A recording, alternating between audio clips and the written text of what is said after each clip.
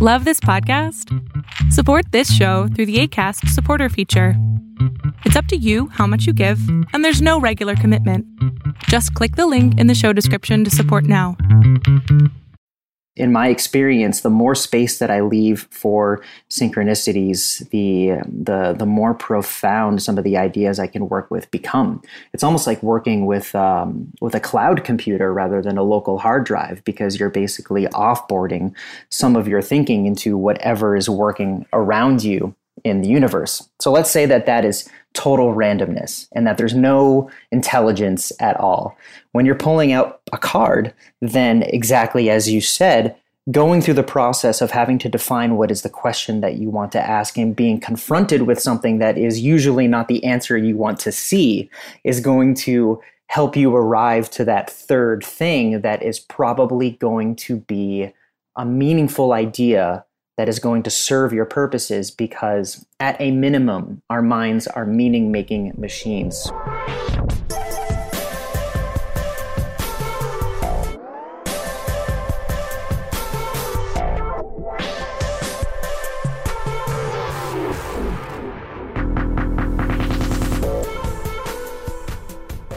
All right, Look Up listeners. Welcome back to another episode of the Look Up podcast. I'm your host, Mark Weinstein, and as always, starting off with a huge shout out to all of you who just by listening make this show what it is. Thank you so much. It's just such an honor and privilege to bring you new episodes every week. And with that, we'll dive into this week's episode. So a few weeks back, I was reading some messages in a group that I'm a part of, which helps to boost each other's LinkedIn post reach. Ironically, some of the benefits of understanding social media is you can manipulate the algorithms. And I connected with an individual in that group who is named Cady. And Will, as it turns out, is the head of creative strategy at Reddit. And for those of you that are not familiar with Reddit, it is an American social news and aggregation, web content rating, and discussion website. I mean, it's a massive platform. It's 17th most visited website in the world, and 7th most in the US. And Will had posted something on LinkedIn about this subreddit called Randonautica. And Randonautica we'll explain in the episode, but it's basically this serendipity machine, this community of 150,000 people that set an intention and then are directed to a location at random by a random number generator to identify and feel into how that place that they're directed to fits in with this intention that they set. And so it's kind of this bridge between randomness, intention, and meaning. And we chat about that. And of course, I mean, the conversation just goes like into the stratosphere. We talk about a ton of different things. Will's father was a Zen practitioner, specifically Rinzai Zen. And so Will has been kind of fathered into that practice, and you can tell that he does a ton of self-work. We talk about Rinzai Zen and identity. We talk about Will's role kind of bridging the advertising and content marketing world and speaking to executives at large companies, telecoms, for example, that are, positioning themselves for readers with kind of these integral, deeper, archetypal narratives that Will is deeply connected to. And we speak about the role that mysticism has in a modern context and how algorithms come into play and the idea of Reddit as a river for memes and people go fishing for those memes. And then, of course, we talk about social media and the removal of hate speech on Reddit and whether or not that is a slippery slope. And we finally close with mental health and Project Healthy Minds, which if there's one thing to take away from this episode, it is check out Project Healthy Minds. This is a nonprofit confronting the mental health crisis around the world. And Will is, I believe, on the board, if not at least a supporter, an active participant. So that's enough from me. I mean, you'll get to hear it all on this one, but as always, just so grateful to Will for coming on the show and all the incredible guests that I've had on in the past. I mean, it's just such an incredible journey for learning and growth. And I hope that all of you are as thrilled as I am to be hearing such wonderful insights from all of these great guests. All right, without Anything else from me? This is Will Cady.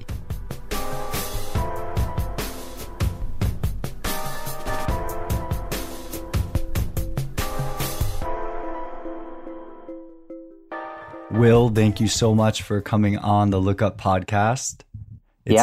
I'm super excited about this one. We've got a bunch of ground to cover and just an hour to do it. So I think we're going to dive right in. Let's do it. Yeah, thank you for having me. I'm super excited to begin this conversation, see where it goes. Absolutely. So I think I want to start with randonauting, because that was the original reason why I reached out to you. You posted on LinkedIn about this new subreddit page called Randonauting. And I just would love for you to kind of explain what that subreddit page is and why you got so excited about it. Yeah, that's as good a place to start as any, right? I mean, it's really playing with the idea of randomness and experience at its core. So from the level of what interests me from a Reddit standpoint is that this is a community that from the beginning came with an app developed to support the experience of being a part of it. And I hadn't really seen that too much before, where you've basically got these developers that are from day one creating both a community and an app-based experience that can bring that community together. But then behind that, what randonauting is incredibly interesting. And I think that what drew me to that as a person is this idea that there is life according to what comes through our screens, and there is life according to what happens when we step out into it. And randonauting, for those listening that don't know what it is, it's basically this app that uses your GPS and effectively what they say is a quantum random number generator to give you a random coordinate to just go to and see if what you find there matches the intentions that you put into the searching process. So it's a very, very challenging kind of mystical prompt that opens up your apertures of observation and experiencing the world. So it's a very, very special thing in that it shows how technology can assist a richer experience in the world rather than distract or detract from our experiences in the world. And I loved seeing that catch on Reddit the way that it has. And I mean, do you have the numbers on the randonauting page? I don't know how many people are using this, but I'd be curious. And we can also pull it up after the show as well, and I can put it in the notes. But it's yeah. So currently, there's just under 150,000 members on that community, wow, which is pretty substantial. Yeah, it's enough to have a deep culture. Absolutely, it's so cool. And I guess well, one thing that comes to mind when I came to mind when I first saw Randonaut was Hitchhiker's Guide to the Galaxy. Yeah. And the answer to the question of kind of the universal question, which is 42. 42, exactly, 42. And it's so cool to tie in these deep questions of meaning and intention, as you said, with randomness, and to see where there's an overlap.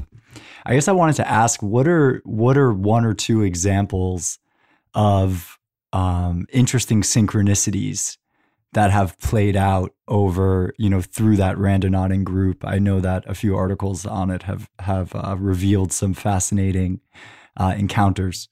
Yeah, as it relates to 42, I just want to jump back into that really quick, because yes. what's so genius about that and the way that all of that is written is that I think it took something like hundreds of years or generations for this supercomputer to come up with the answer to the great question, and just spat out 42. And then everybody was confused in the story. And then the computer basically says, well, you didn't define what the question is. So now you have to go back and figure out what is the great question that you want to ask. And I think that that's so brilliant, because especially as it comes to things like Randonaut or seeking synchronicities or strategy and marketing, 90% of the work is figuring out the right question to ask more than what the answer is.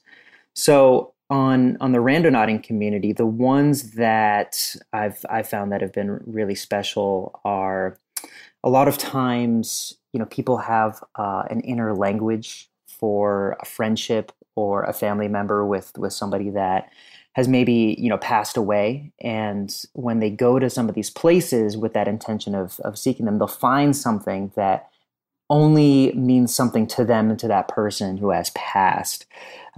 So I think that that's a perfect example of something that sits right at the balance point between a phenomenon that maybe would give people more belief and a phenomenon that can be logically explained by, just people seeing what they want in the world. And I think that it's so important to sit with this idea of where do these synchronistic experiences come from? They come from what we want to see. And to me, that's enough for meaning, is to realize that my eyes, my ears, my nose, my mouth, all of this filters the world around me and creates a story that I need to see, because that puts me both in control and not in control, but at least in control of the narrative. I love that. I love what you just said. And it actually ties into another interesting element of your profile and your background that I wanted to dive into. I actually I consider myself to be like a highly rational person, but my girlfriend often says that I'm quite superstitious as well. And I often pull from a deck of animal spirit tarot cards, tarot cards. And I love this experience because I often find that the reading of the card, if I'll ask a question of like, what energy do I need to pull in right now? What animal spirit or what is coming my way, or whatever the question might be, it always seems like there's a match from the card that I pull. And of course, a lot of people would believe that there's some kind of energy being transmuted to the deck through me that maybe we don't know. But over time, I've kind of developed my own theory around it. And it's the idea that simply asking the question and reflecting on that question is enough. And whatever card comes out, I'm framing it within this question. And so it's giving me a response that's meaningful to me, regardless of what the card is. It could be the vulture card. It could be, a turtle or the golden egg or whatever. Mm-hmm. But it often, because I'm seeking, it gives me something of value. And that value is even just reflection. And so I wanted to share that because I also noted that you have personal experience with tarot card reading, and you've thought deeply about the resurgence of mysticism in kind of the modern context. So I wanted to go there. Yeah. Well, first off, I agree with your theory. I think that is spot on. I've increasingly come to look at tarot as something like a SaaS product, like a software as a service, but it's analog. It's in the form of a deck of cards rather than a form of software that's on a device. Because, there's creative agencies out there that use these free association software to help them basically put a list of words together and then associate them in ways that they wouldn't actually come up with in a brainstorm because of their own biases. And in some of my training as a musician in songwriting class, we would write down lists of words and then try to force every different association, because when you're talking about smelling colors, for example, it creates this third thing that becomes very, very enrapturing. And it's an amazing, amazing tool for the creative process. But especially coming from our conversation about Randonautica into this, I strongly feel that it's becoming and will continue to become more important for us to invite synchronicity into our lives, because synchronicity is a real aspect of what is going on. And it's something that, first off, can just fill you with wonder and make your day, make your year, make it feel meaningful. But in my experience, the more space that I leave for synchronicities, the more profound some of the ideas I can work with become. It's almost like working with a cloud computer rather than a local hard drive, because you're basically offboarding some of your thinking into whatever is working around you in the universe. So let's say that is total randomness and that there's no intelligence at all. When you're pulling out a card, then exactly as you said, going through the process of having to define what is the question that you want to ask and being confronted with something that is usually not the answer you want to see is going to help you arrive to that third thing that is probably going to be a meaningful idea that is going to serve your purposes, because at a minimum, our minds are meaning-making machines. We are incredible at creating patterns where there are none. There's this concept called aleatoricism, which is about seeing pattern in randomness. But that pattern exists if we see it, and it firms up if we can share that pattern with another. And then the more people see that pattern in a random signal, the more actualized it becomes. And so this level of skill of being able to be comfortable with randomness, to invite synchronicity, is extremely valuable for anybody that works in a creative field, anybody that works in a strategy field, especially as it relates to things like brands, especially as it relates to, data and insights, looking for patterns in the signal there. And it's just a matter of having discernment, of being able to sit with something as correlation and not causation, and have that be enough to work with. So you also asked about the resurgence of mysticism. And I think that the rise of tarot as a product, as a talking point for people, I think is very much on the heels of that. You see that quite a bit with astrology and crystals and meditation, yoga, all of these things. And to start from the question of why now, I think it's pretty clear that people are looking for answers in terms of what is going on right now and are willing to try anything.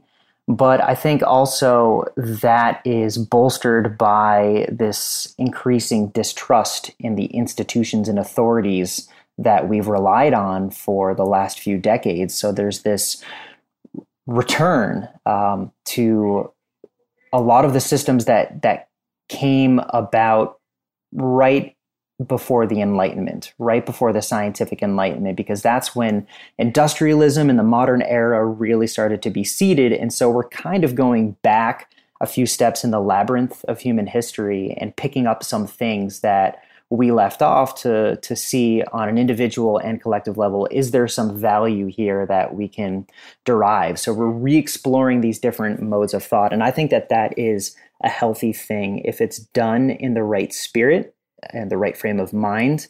And if it is done in a way that doesn't try to conflate what we find in these subjective spiritual realms with the way we use tools in the objective scientific realms. And so I think that the way that you describe this process with the tarot for yourself, turning over these cards and reflecting on them on a day-to-day basis, that as a practice for you is extraordinarily healthy, because you're having a conversation with your own subconscious, and whatever lurks behind that and whatever you believe lurks behind that is up to you. It goes too far when you've got a CEO of a company who says, I turned over the golden egg card today, so we're going to pivot and become something completely different.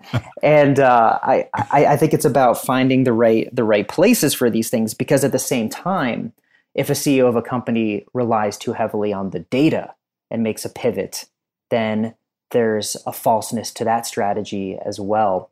So we're in a place right now where we're revisiting the way in which we make decisions, the systems, the authorities, the institutions that we trust, because we're in the process of creating something new and something exciting. And it's not a this or that kind of change that's very reflective of what we're moving away from. I talk about that sometimes. I call it polarity thinking, the idea of whether or not something is right or wrong, true or false. We're shifting into archetypal thinking, which is more about story and character. And this is something that you see very, very much in branding campaigns and political campaigns in this post-truth world that we live in. It's less about the facts and more about the essence. And it's interesting to notice that that corresponds with a movement from binary computing to quantum computing, right? From 0 or 1 into 0 to 1 and all the gradients along that way. And so it's about making room for the meaning behind the stories that we tell ourselves about who we are and about what we're embedded in, that become functional in their own way alongside the way that polarity thinking has enabled us to be objective about the world around us. There's so much there. Thanks for that reflection. There's so much there. I think about synchronicities in this podcast, you know, particularly, and I recently had on a guest, well, two guests that are relevant to this. The first, Lloyd Danzig, is a machine learning expert, and he focuses on sports betting, but we talked a lot about the way that data and information is kind of in and of itself a tool, and then that tool can be used to project whatever narrative seems to serve, you know, the holder of that data. And so it's the bridge, as you mentioned, between kind of the objective collection of information and then the subjective meaning that gets placed behind it. And that's super interesting as a synchronicity here. And then my previous guest, Daniel Grauer, who came on the show, wrote a book called Psychedelic Consciousness. And his thought, we talked a lot about kind of Cartesian thinking and how, you know, psychedelics moved out of global awareness, except in South America, where they then became kind of like hidden. When kind of Descartes started with, you know, cogito ergo sum, and it became this, the only thing that I can prove is I think, therefore I am, and therefore everything outside of me is the other.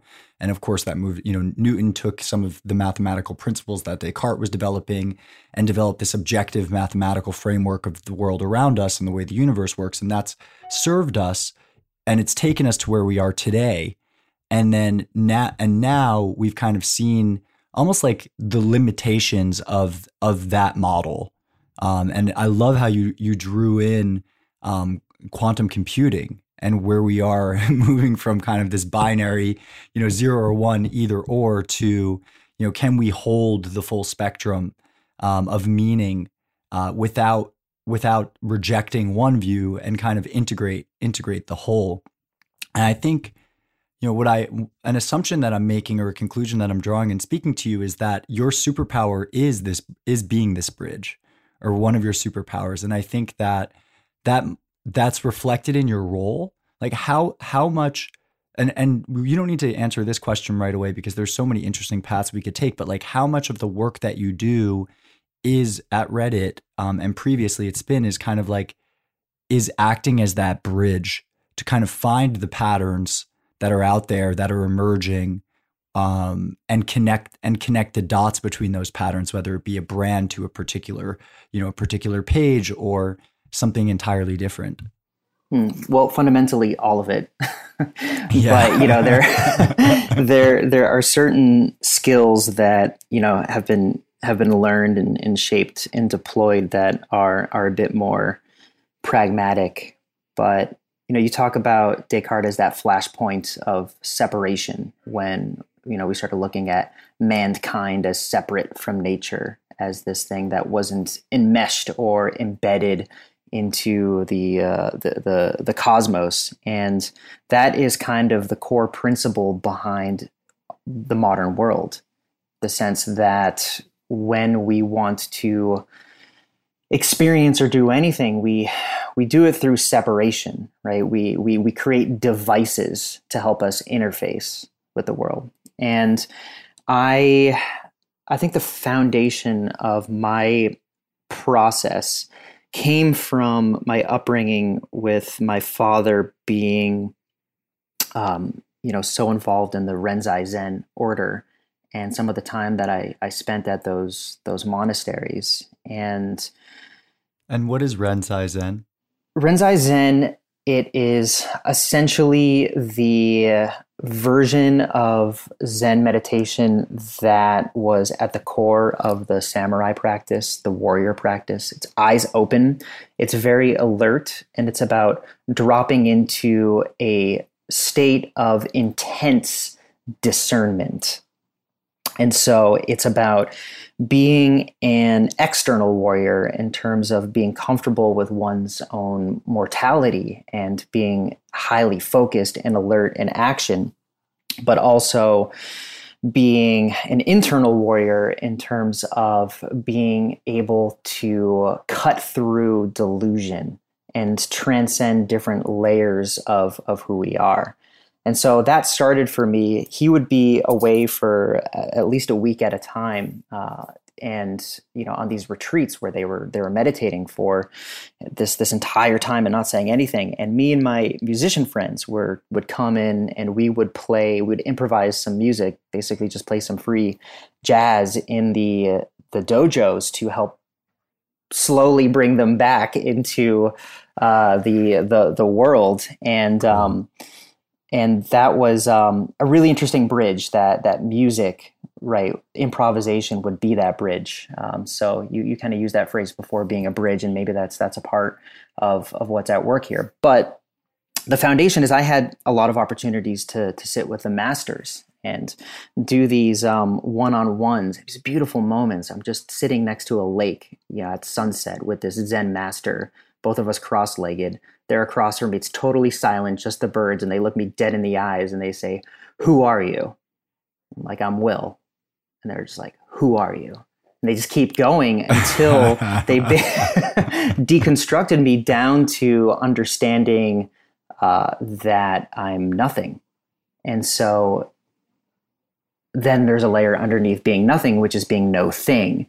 And so that experience brought me to a place where I became very, very comfortable with the idea of non-existence. And then the idea that this identity, this thing that I think I am, is really all of these different cultural currents that I just pick up from the media that I consume and the friends and the conversations that I have. All of it is constructed, but the awareness that's underneath it is primary. The identity doesn't exist at all. It's the same thing as brands. Brands borrow their identity from all of the different cultural currents that they're tapping into. Underneath it, there's no primary existence.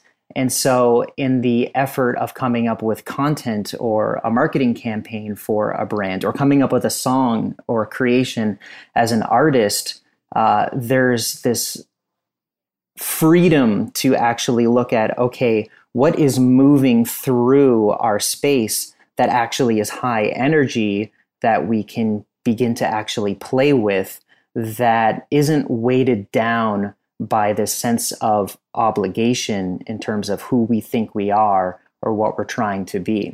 Because there's this ever-present tension between our past and our future when we sit in the present. And so the brainstorming process that I go into whenever it's a brand that's asking me, what should we do to access this audience, or what should we do, at this moment in time, I take my seat in that place of nothingness and then observe the phenomenology and ask, who are you?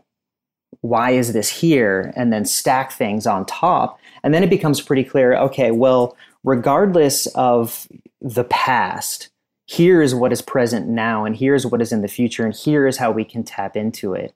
And then the rest of the work becomes finding a way to ground that process in something that somebody in the advertising industry is going to take seriously. Absolutely. It's that's part of being the bridge, right? Is finding that grounding. Now that you mentioned Zen, I was actually I've been listening to The Obstacle is the Way, and I believe there's a chapter on being in the present, which describes a specific samurai master who was so proficient because he was able to discern between what actually is kind of like the objective of what is occurring versus the kind of subjective that he projected on top of it. And one of the kind of, weak points in a battle is applying a subjective judgment on top of what's actually happening. It takes away from one's capacity to observe and react to, to an enemy, let's say in a sword fight, which is, it's cool how that comes together. I guess, I'm feeling compelled to ask, like, how do you for yourself personally bridge these kind of deeper metaphysical questions with and you mentioned it briefly in kind of the work that you're doing with brands, but how do you bridge the deeper metaphysical questions and observations that you're making with a day-to-day life, in working in the technology industry or working at Reddit? I learned to meet people where they're at. It's very rare that I've been able to go down to this depth of conversation, especially, in an interview, but that's where you're at. And so we can go there and it's the appropriate place to be. I don't need to be recounting my experiences in Zendos with CMOs of telecoms. That's not something that they're interested in. They're interested in the data. They're interested in the relevance of different audiences. They're interested in certain trends and conversation and insights they can glean about things like 5G connectivity, esports, and things like that. And I take my seat and I focus on the questions that they're asking. And so it's very, very case by case. But I do find that when you peel back layers and go a little bit deeper, everybody that's really in a seat of influence in these brands, they tend to get excited when you go deeper into these sort of archetypal depths, because it's what brought them there in the first place. Nobody wants to spend all of their days in marketing talking about ad specs and media plans. That's a big part of the job, of course. It's measurement, it's results, it's checking our work. But the job that I have a lot of the time is inspiration and excitement. And so I just start by meeting people where they're at, what their challenges are, and improvising with them and, asking questions together in terms of what is it that we're trying to figure out. Sometimes the answer spits out and it's 42. Yes. And then we have to figure out what's the right question. Oh, wow. So I want to turn to Reddit briefly because, to this point around narrative and culture and how we, almost it's a separate, it's almost like a different layer. It can be kind of the subtext behind everything. Reddit has, historically been this platform where it seems culture emerges through Reddit and then has been later adopted on other platforms, and narratives are driven through Reddit. I'm thinking, an example that comes to mind is I actually have worked with Elliot Tibelli at Jerry Media, and he of course created the Fuck Jerry Instagram account, which was one of the first kind of like meme content accounts on Instagram. And if you look back at kind of his history, a lot of what he was pulling was coming from Reddit, right? Mm-hmm. And then it just got replatformed into Instagram. And then when Instagram became this kind of like massive social sharing platform, his account took off, and what he posted was very much in the zeitgeist. I guess it's not so much a question, but just really like what are your thoughts around the power of a platform like Reddit to drive cultural narratives and subtext? And then following on that, I had a note to chat about Reddit's campaign to get out and vote right mm-hmm. now. Mm-hmm. And maybe, in your capacity as a bridge, you can help me kind of bridge those two thoughts. Yeah. So Reddit is a river, and meme marketers are fishing on that river. with everything that's coming downstream. You get a meme very early, and that can be a format, or it can be a new kind of capture from a piece of pop art, film or a music video, or it can be some language. Like that Leonardo DiCaprio image from Django that seems to be the meme, That's right. Everybody's favorite meme all of a sudden. That's right. So you would define that face as a medoid, which is a constituent part of a meme that defines a cluster of memes as a group of different memes. And so there's a bit of art and science in terms of figuring out when a meme is going to catch. And that's why I love the NASDAQ community on Reddit, which is basically a bunch of memers that treat memes like stocks, and they just basically try to call which ones are going to be influential and lasting, and which ones are just going to be flashes in the pan. That's incredible. I've never heard of NASDAQ. I'm going on NASDAQ. It's amazing. It's amazing. So, but I have to say, like, I'm pleasantly surprised at where memes are at in the world of marketing right now, because I genuinely thought that memes overall had kind of run their course and we're going to subside into something a little bit more academic or sober. But I think it was the trigger point was maybe the Bloomberg campaign, when they started investing deeply in memes. And so now here we are, and Jerry was way ahead of his time. So yes, I would describe that as fishing on the river of Reddit for these memes that basically swim by, and then basically just kind of taking them downhill to market and selling them. There's other ways to build a business off of Reddit as a river. You can set up a mill. You can basically access the energy of that current, and you can use that to sell your own products, to build your own audiences, to create awareness of your business or whatnot. And that's effectively what the creative strategy team does at Reddit. The team that I manage is, we define if a partner that we work with wants to be a fisher, or if they want to set up a mill, or if they want to do something different. And that's speaking in a lot of metaphors, but essentially it works because Reddit is ever changing. The content is ever changing, but the form generally remains the same. And that's what makes it unique versus other social media, is there isn't really this structure, this framework on Twitter, on Facebook, on Instagram that you have on Reddit, which is the subreddit structure, the communities. So I just talked about NASDAQ. That is a structure that formed, that's got millions of people that are there every day going to this particular bend in the river, right? Or Randonauts, we talked about there being 150,000 people. The content is always changing, but the people remain, and the context of that space remains. And that is powered by the voting. It's the voting. It can really be looked at from an analytics standpoint as the strength of the current on that river. The more votes there are, the higher the velocity of the content that is there, or the more posts, the more comments.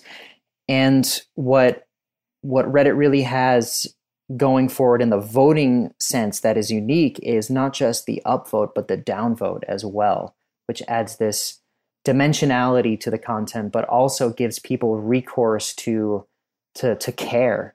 Because if you're in the NASDAQ community, you're downvoting a meme, you're saying this is not up to the standard of the content in this subreddit that I care about. That's a very, very sacred act. It's like picking up a piece of litter. The opportunity to downvote on other platforms, it's almost like this apathy gets created. I feel it does. Yeah, it creates some apathy, and it's motivated by only wanting to present a rosy picture. It's it's the yin without the yang, right? Or the yang without the yin, in the sense that if you're a user, then these platforms want to give you a story about how everybody likes everything that you're saying. They don't want to tell you that people don't like what you're saying. If you're an advertiser, even more so. In the case of the downvote, it's incredibly valuable in terms of maintaining the potency of the attention that is given. Because when something is voted to the top of Reddit, you know it's good because it persevered through those downvotes. And if you're a creator or if you're a marketer, that's also the same system that's going to tell you when what you're putting out there is really going to resonate beyond just this community on Reddit that you're trying it out in, but in the world at large. We use that quite a bit. And the difference, so Reddit, I mean, just for my own edification, Reddit is not algorithm driven. It's purely driven by the community up and down voting. Is that accurate? That's correct. It's very human powered. So the upvotes and the downvotes, there's a front page, let's call it a lightweight algorithm that helps sort from all of the different communities the most upvoted content across each of them. And then in each community itself, you have its own front page, and it's all driven by upvotes and downvotes. And so is there a recommendation engine in the way that there is a recommendation engine behind Facebook or Instagram or Google that is creating this kind of like digital avatar of the user to present them with content that they would likely find the most interesting? There is not. Everybody sees the same front page. That's awesome. And that brings me to, well, I think that's awesome. I guess that's a subjective view. But it does bring me, and I think you'll agree based on a post that I saw you make on LinkedIn about your Instagram use. And I'd love if you could maybe touch on that a little bit. Yeah. When the algorithms are so heavy, it kind of changes the way that we voice ourselves to get more engagement. And that's the same thing when it comes to Reddit, but it's human powered, not algorithm powered. And so I had come to notice on LinkedIn in particular, but you absolutely see this on Instagram, that there was this emergence of this boilerplate posting style in terms of use of. Okay, sorry, I was thinking. I thought it was Instagram, but now I recall it was the three emojis headline. Sorry, and the motivators behind those choices were algorithmic, not human. It wasn't because it read better per se, though perhaps the algorithm recognized that people engaged with that format to a certain degree, but then it became a feedback loop and began to really recognize that. But people started reshaping the stories that they selected and the formats in which they presented them to the degree that it brought me back to that place of non-existence. Is that you? Is that really the human that is posting, or is that what the algorithm is looking for? And if that's the case, what was the point of you even posting it in the first place? If people like it, they're not liking you, they're liking more of the algorithm. And That really, really troubled me. And,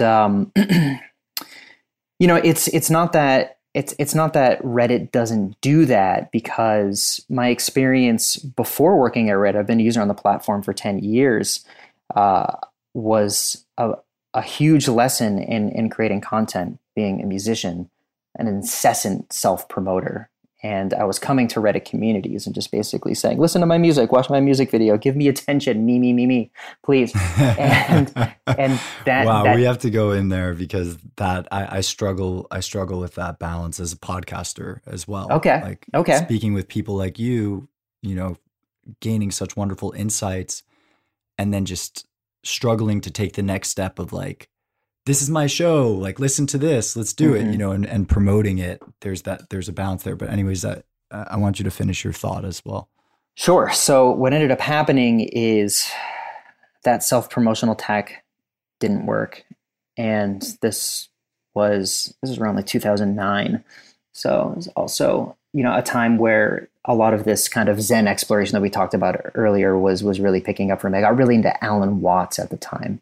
Yes, and Out of Your Mind, the best audiobook ever. Yeah, and also just beautiful voice. Identifies as a spiritual entertainer, and that nails it, because Just I literally was listening. I listened to about 13 hours of his lectures, and I ended up splicing together his lectures into a song that I had written. And at that same time, there were a number of different subreddits that were a part of that journey of discovering Alan Watts and talking about Alan Watts and digging into it. And then I got to a point where I had this finished creation, this finished product. And I went to those communities. I said, hey, everyone, I'm a musician. I love what we've been talking about with Alan Watts. Here's a music video that I made based off of all these ideas that we've been talking about, right to the front page like 5 times. And I still get about like 30,000 streams a month on that song without any promotion because of front paging on Reddit back then with such deep buy-in from these communities. And that was the aha moment for me, which was that I learned that it's better to create in service to a community than to ask for attention for your creations from a community. And rather than saying, I'm a musician, listen to me, I said, I'm a musician and I did this for us. And the response was really magnificent. And that's really at its core the playbook of what I recommend for brands, is that idea of being at service. But in the context of this conversation about how these algorithms affect the way that we post, what I think is really important to call out there is that my creativity, my posting in that Alan Watts and Reddit example was shaped by humans, directly shaped by humans, whereas the behaviors that I'm seeing on a lot of social platforms right now that are heavy on these algorithms, your behaviors are shaped by an algorithm. And there's further separation from the humans on either side that feels to me like some kind of violation of the sort of discourse we should be having with each other, and ultimately serves the goals of an algorithm that doesn't know how to measure the qualitative stuff, the attention, the feelings that people have. And so I get that post was about being very troubled about seeing how quickly these boilerplate stories and ways of telling them were emerging. And I just wanted to use that template to call it out. And it caught. The post caught. I was disparaging the very template that I was using, but the template got picked up by the algorithm. And therein lies the koan of it, the riddle of it. There's a lot there. And there's not a lot of time. I feel pressed for time. I would love to do another episode with you one day. Sure. The algorithm kind of driving behavior. I wanted to speak to that actually. There's something that I find on Instagram to be, and I know you were just speaking about LinkedIn, and even now TikTok, I guess, is another example of that, where Instagram was all about these kind of like polished, images of oneself, where you're going, the beautiful landscape, the beautiful imagery, the face tune, beautiful body, face, whatever. And that emerged. And then there was this kind of like counter emergence, what I would describe as performative vulnerability. And maybe that's just for me been more in my feed because of the types of questions that I'm asking, but where, this almost like false sense of openness. It was like, first it was like, look at me, I'm beautiful, I'm incredible, I'm living a fabulous life. And there's still plenty of that. But then there's also this, look at me, I'm raw, I'm real, I'm this. But there's almost an element of when that gets filtered through the algorithm or the lens of the platform, it loses its meaning, it loses its connection to what the potential, and you can almost see the intention coming through on that. And also now performative activism, I think, is another area that's really thriving on Instagram. That is a great observation. It is important to call out that something has shifted, that this notion of Instagram being a place for polish was very true a couple of years ago, but it's not true right now. And it, like everything else, has morphed to these new trends that are taking hold today. And I think that the what I'm seeing happening now across a lot of different platforms as it relates to performative activism and many, many different other things is that the rate of sharing is at a blistering pace right now. And the stories product is the reason why. And what I see is that to zero in on Instagram, for example, you have the search tab that algorithmically presents you with a bunch of different reels or posts or stories that are relevant to your interests.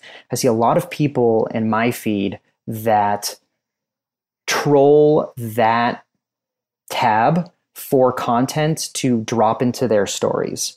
And they could be an activist, they could be a marketing thought leader, they could be a millennial mystic, and they're basically seeing some image, typically that has a quote or some kind of kernel of wisdom, and too quickly they are resharing it into their stories and creating this sequence of big hits that move these things along and keep people engaged and keeping them at the front of that story queue. And there's not enough discernment in terms of the merit of that content, whatever it is. Again, if it's about a political or a social issue. I think Blackout Tuesday would be like the perfect example of that. When that happened and everyone started posting a black box and then realizing, oh, this is having the counter effect of what that movement was supposed to be about. A great example of the need for discernment and the value of a slower cycle sometimes. And so I think that it's something for us all to be really, really cautious about is recognizing that many, many different social platforms are built off of the idea of motivating us to share things quickly and regularly. But oftentimes discourse requires taking a step back and listening before you speak and synthesizing information into something that is genuinely how we feel. So you look at everything happening in 2020 and the spread, the rate of the spread of fake news.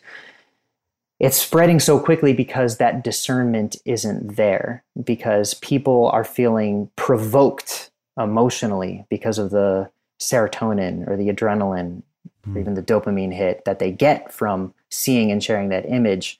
But we're not compelled as users to stop, think, and consider before we share those, because that action is going to diminish our followings. It's going to diminish the level of engagement that we get on our content. And we are all conditioned to consider that a failure right now.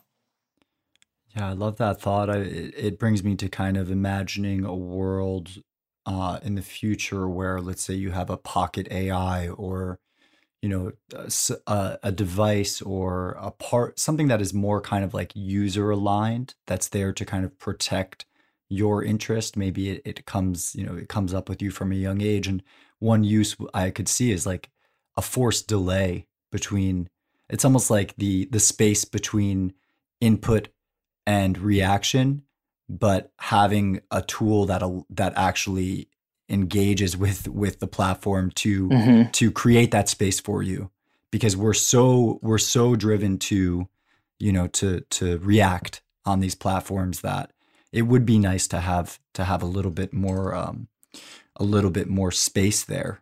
Which I have these friends that have coded something that is very cheekily named spiritual bro. And it's kind of like, it's like Grammarly, but a little bit more for what you're describing in terms of when you're typing up an email or a social post, it kind of like does that check-in with you, and it begins to like recognize some of your patterns and sort of kind of guides you towards, I guess its algorithm's version of your highest self. I think that you're right that that's coming. I think that that's going to, like everything else, all solutions create problems, create solutions, create problems, create solutions, create problems. But we're headed there. Yeah. To that point, actually, this is a great bridge to Reddit's decision to remove, I think 8,000 subreddits that were flagged for hate speech.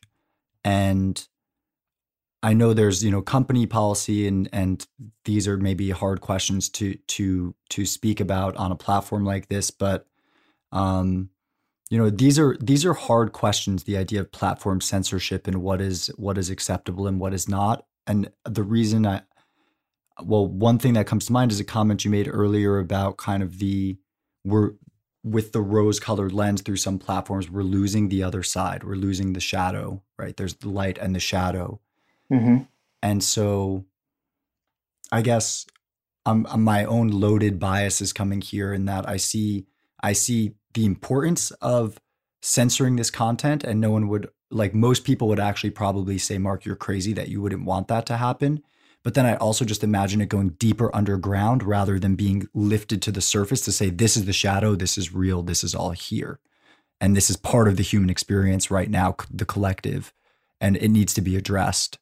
And I guess that's exactly what Reddit did, was address it.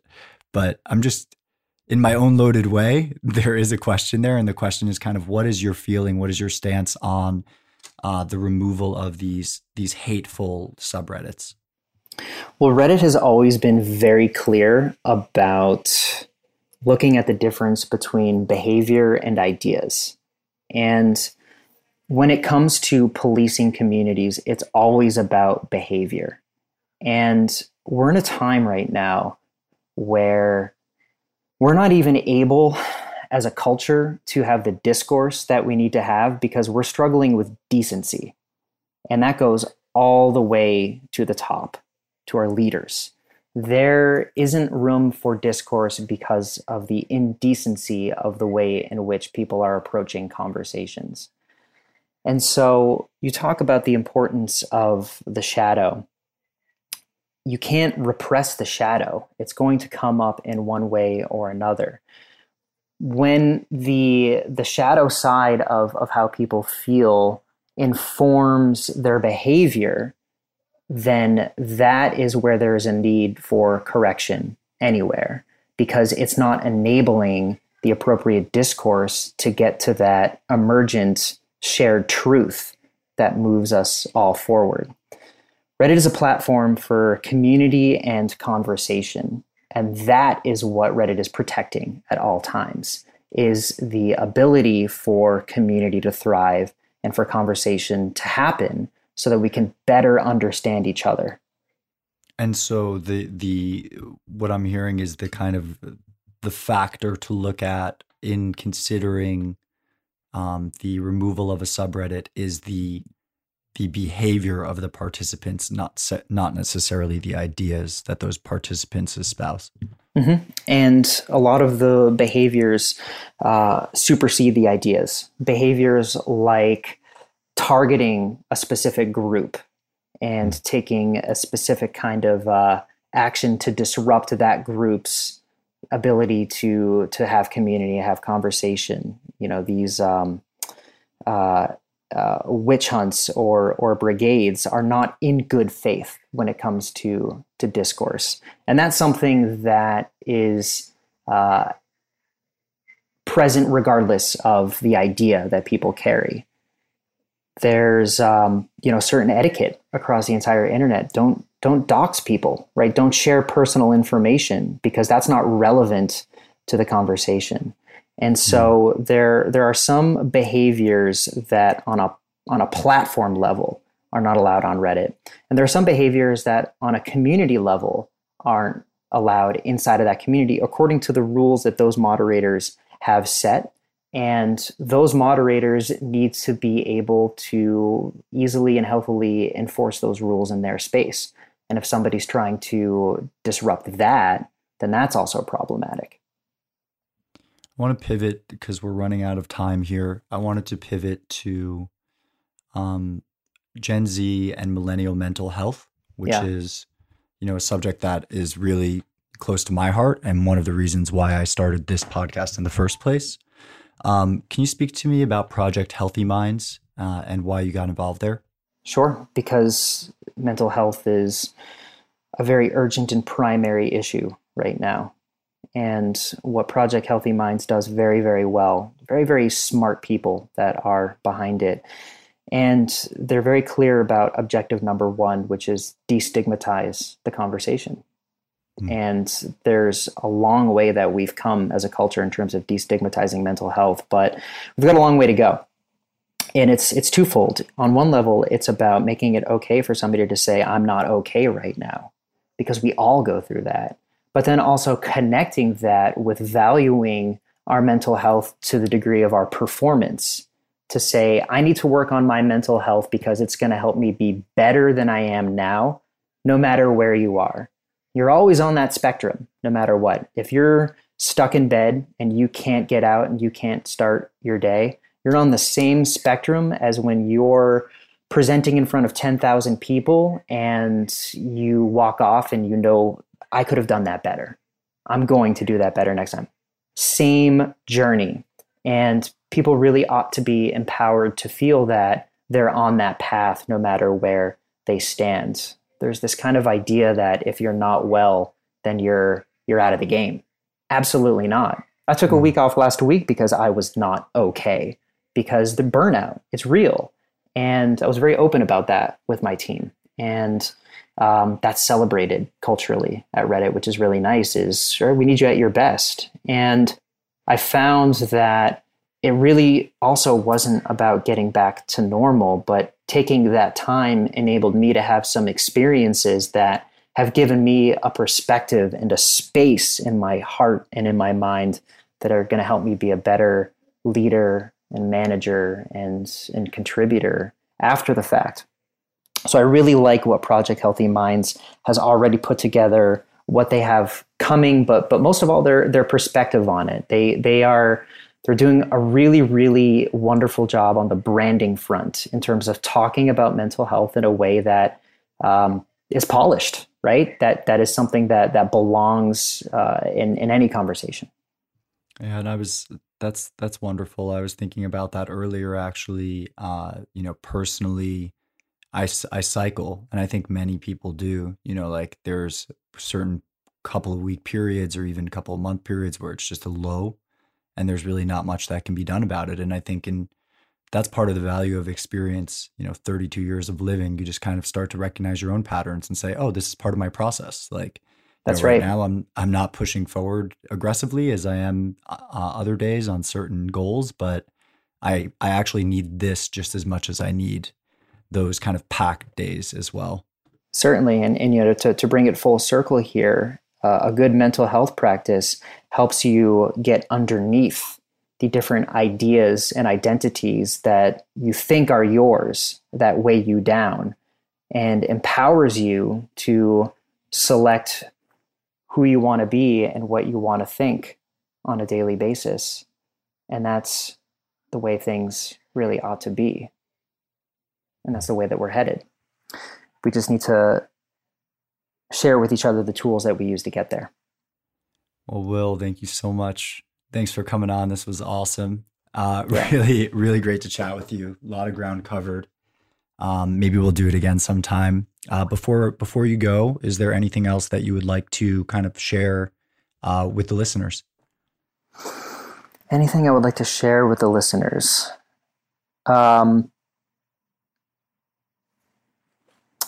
Have a morning practice before you pick up your phone.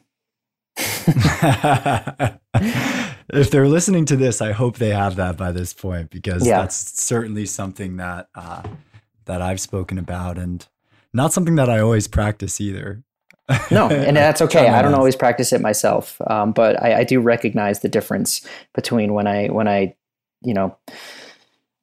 look at my phone first thing versus when I don't. But the point is discernment, and to know what's yours that's bouncing around in your head and what's in algorithms. Awesome. Thank you so much, Will.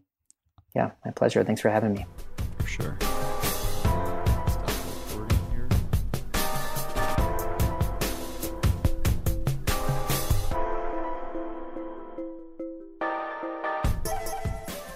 All right. Hello, Lookup listeners. One final note before we go. Thank you again for tuning in.